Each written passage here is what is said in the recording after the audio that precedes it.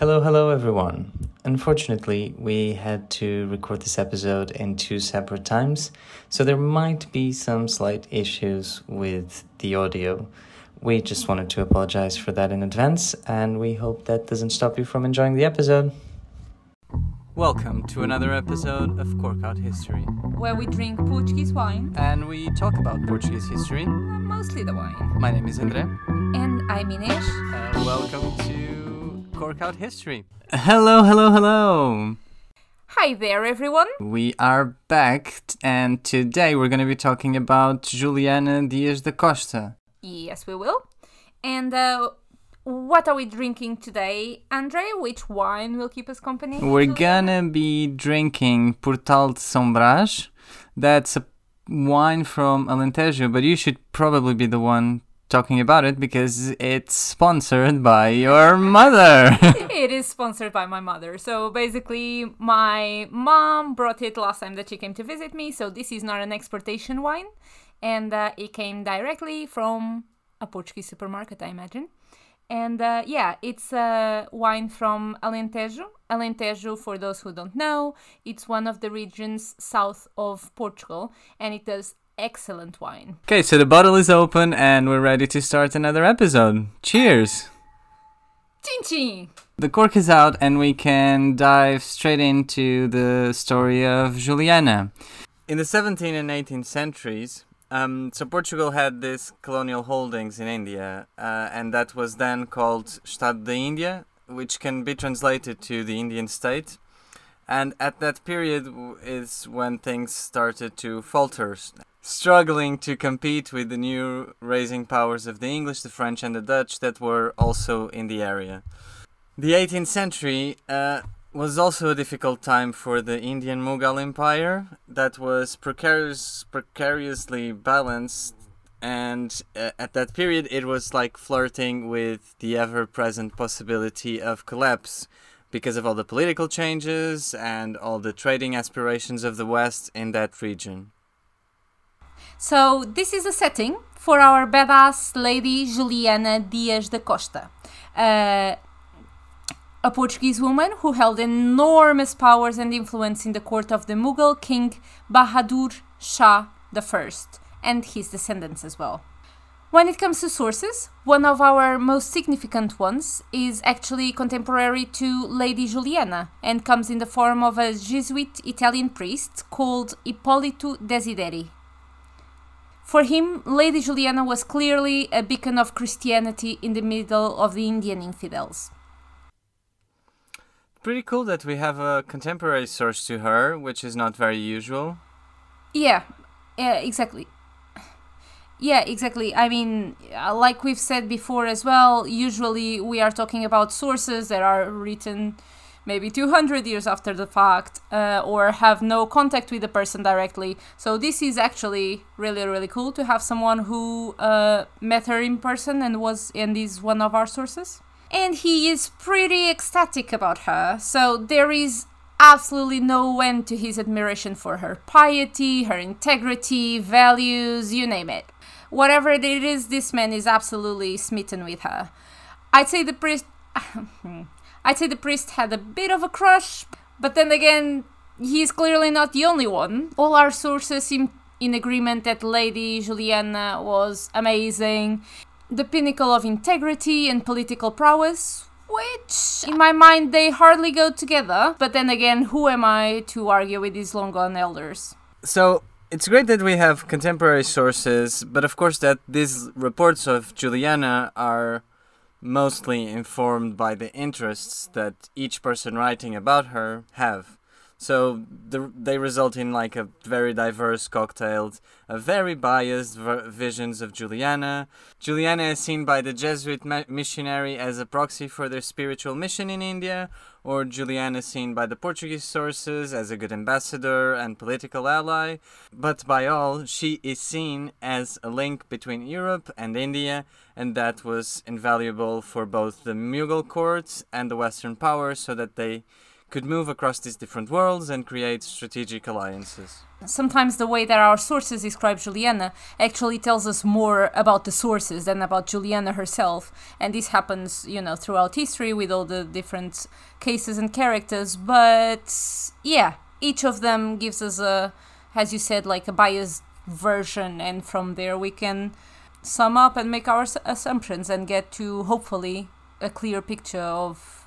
At least the clearest we can get. Yeah, exactly. Of who this woman was. Do we have anything that she has written? Do we have any documents that she signed? Is there anything that we have from her? Unfortunately, the only thing in Juliana's own hand is a very brief letter that she wrote to the Portuguese king at the time, Dom João V. Oh. Yeah, you do like him, don't you? No.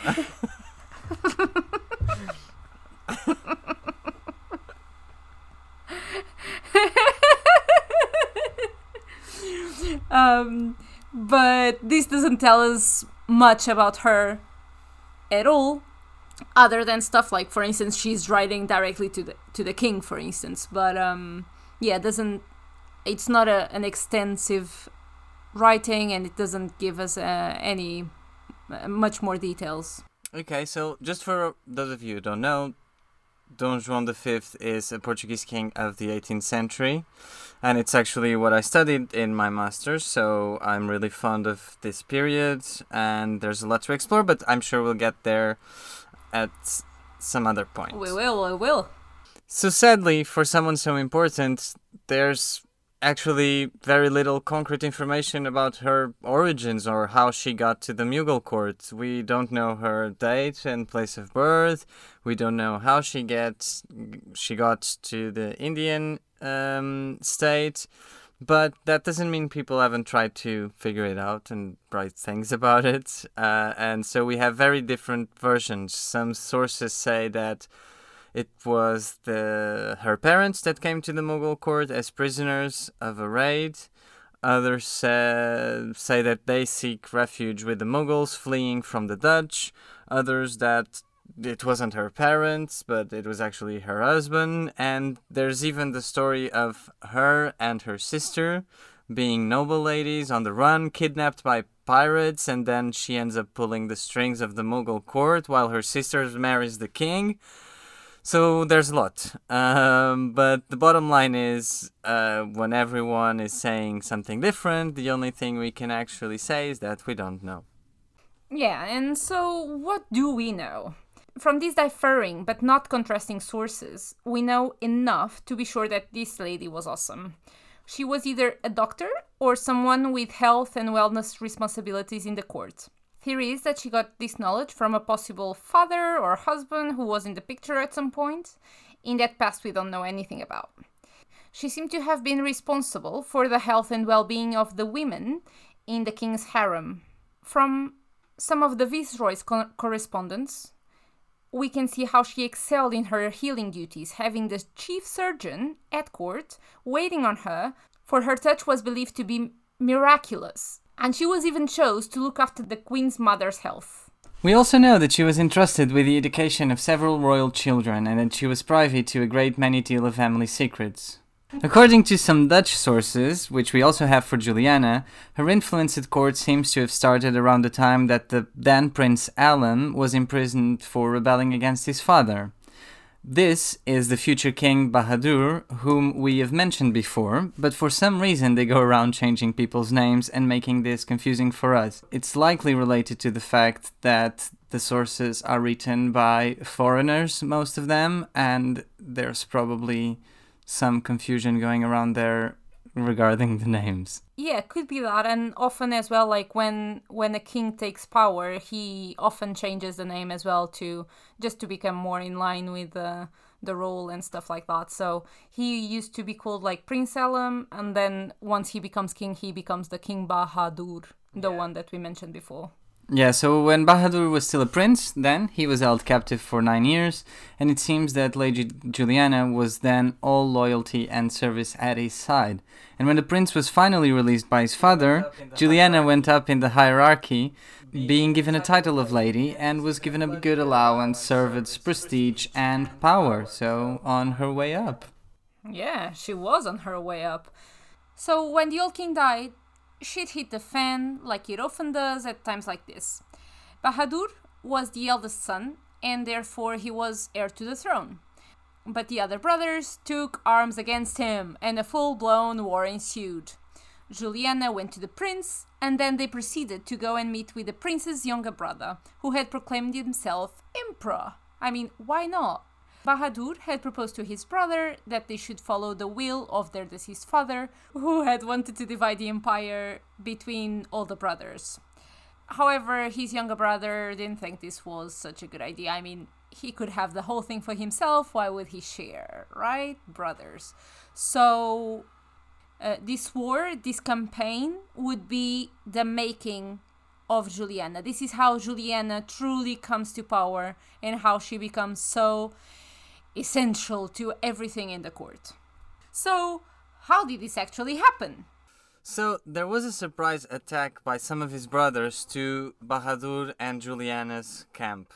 And even though Bahadur's forces were much larger, they were thrown in such a disarray with this surprise attack that it became a huge loss for Bahadur.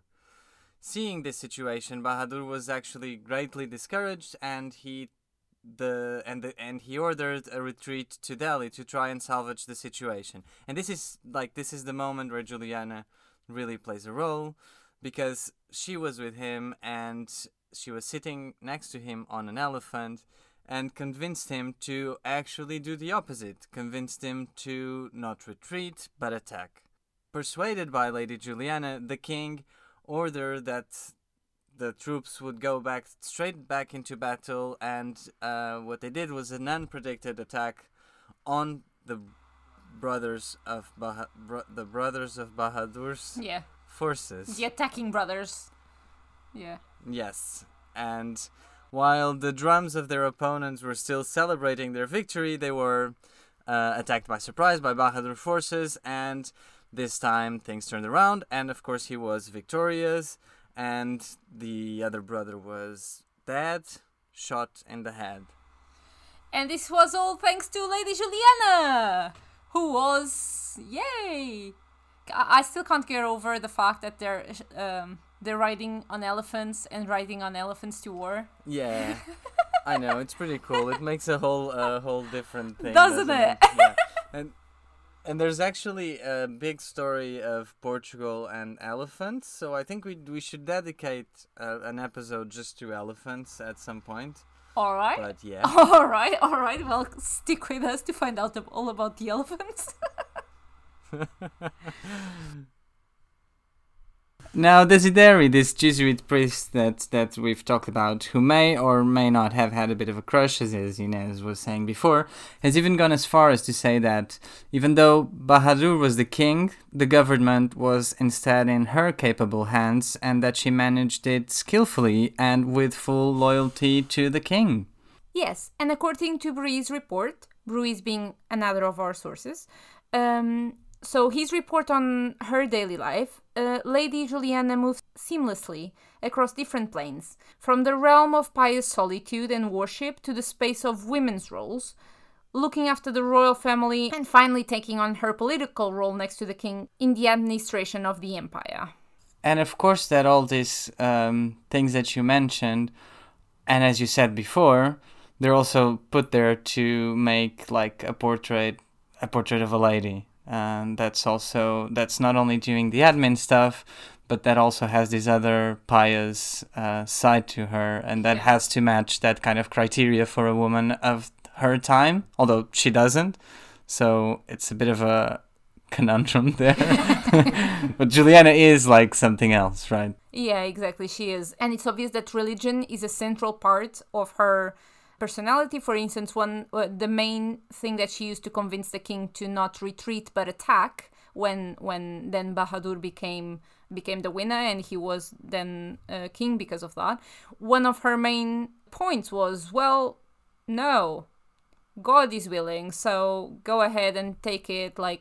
Throughout all this and throughout like her stay there, she kept on being Christian, a Yes, Catholic, that's- like always. that's a That was major never. thing. Yeah, that's a major thing in her personality and character. She was a Christian.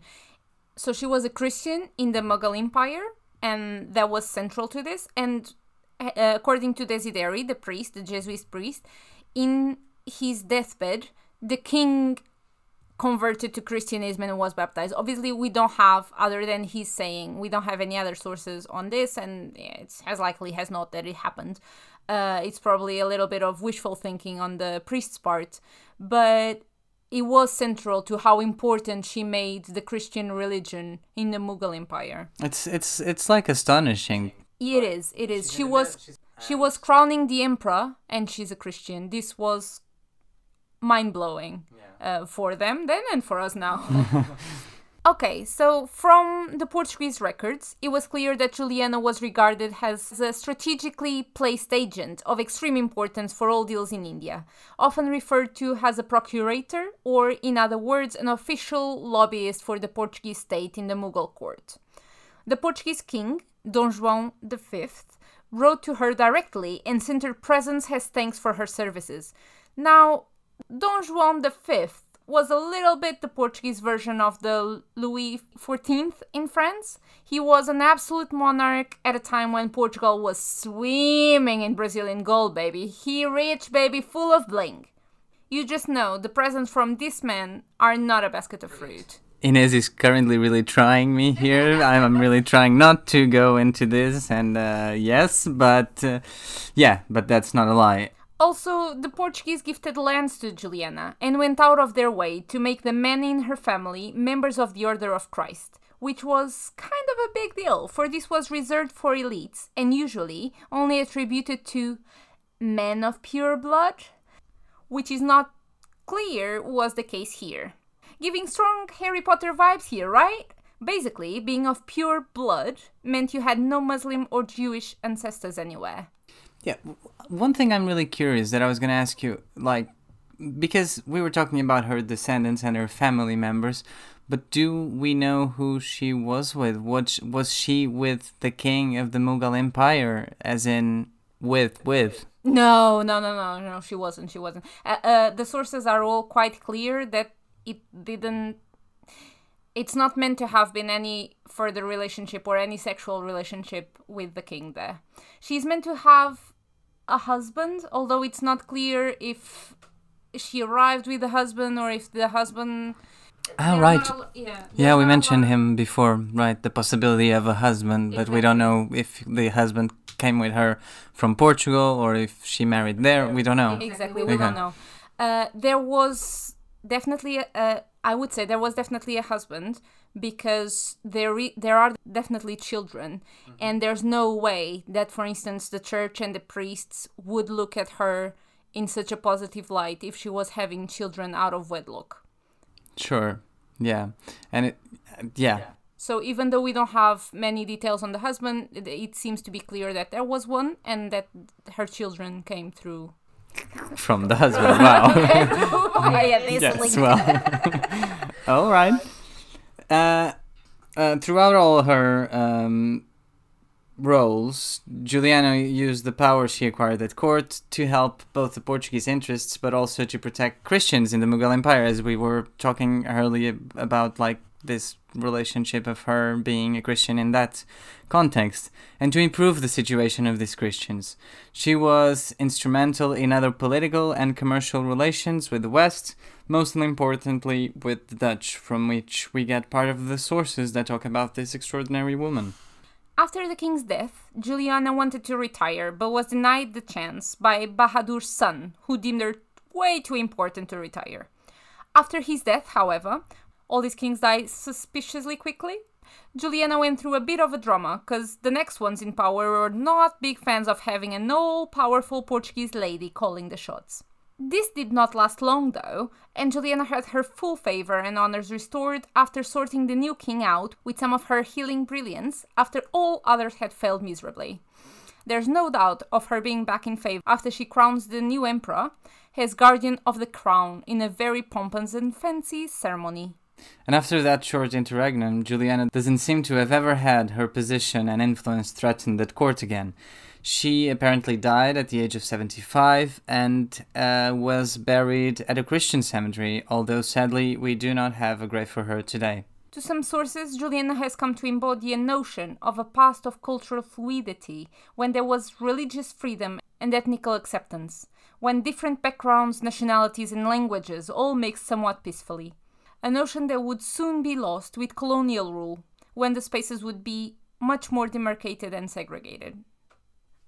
And here we are. This sums up Juliana Dias da Costa life. It was by all accounts an amazing life. I think we can agree on that. Yeah, we definitely agree on that. It's something quite extraordinary, more than... Here was this lady in the 18th century in India, where all those powers were starting to collapse. She really navigated these times with like unbelievable ease, almost, isn't it? Yeah. Like, and she gets to places that are so out of like reach for any Yeah. women back then. Yeah, and it's okay. I after this overview, you do get the feeling that there's a lot that we don't know about her as usual. But at the same time, there's quite a few records, and there was this effort of creating an image about her, and that's really interesting. So it's a shame that we don't have the king's reply to her letter. The letter that's the only thing that we have written by Juliana, but it's a shame we don't have his reply, and I'm particularly really sad about that, because it's always nice to read stuff from Joan V. But still, what we have gives us like this extraordinary life, and I'm sure that's why we chose her, right? Yeah, I picked her. Well, when trying to decide which women we would talk about in this season, I decided to go with Juliana, because I felt like not only is it an extraordinary life in the sense that it really breaks every rule and steps out of every expectation that we have of women in the 18th century, but it also allows us to have a peek into the state of India, and it would allow us to talk a little bit about the relationship there between Portugal and India. And I find it as well particularly interesting to look at it in this period when things are on the verge of collapse and are starting to come down from that idea of Portugal and the discoveries that, at least in our minds, in the Portuguese identity, is so important. And yeah, and to see all of this through the eyes of Juliana, who was a woman, was a Christian, was a diplomat in the Mughal court, I found it extraordinarily interesting. Okay, and I think this has brought us to the end of our episode. I hope you enjoyed coming with us in this little trip to India. If this story rings any bells, and if there's any personality that you think we should look into that maybe ties to Portugal in some way, or to any other... Yeah, or any other things we talked about here today. Obviously, India will be in common between the Portugal Empire and later on the British one with colonial rule. So if there's anything that comes to your mind and that you would like to mention, feel free to... just drop us a message on any of our social media, and we'll see you in 2 weeks for the next episode. And this is where we'll stop for now. Stick with us and join us in the next episode of Corkout History in 2 weeks. Until then, you can find us on Instagram and Facebook at Corkout History Pod, and on Twitter at Corkout History, where you can reach out to us, let us know your thoughts, and discover more about the upcoming episodes. Don't forget to rate and subscribe wherever you're listening to us. Your comments are crucial so that more people can find us. Bye! Bye.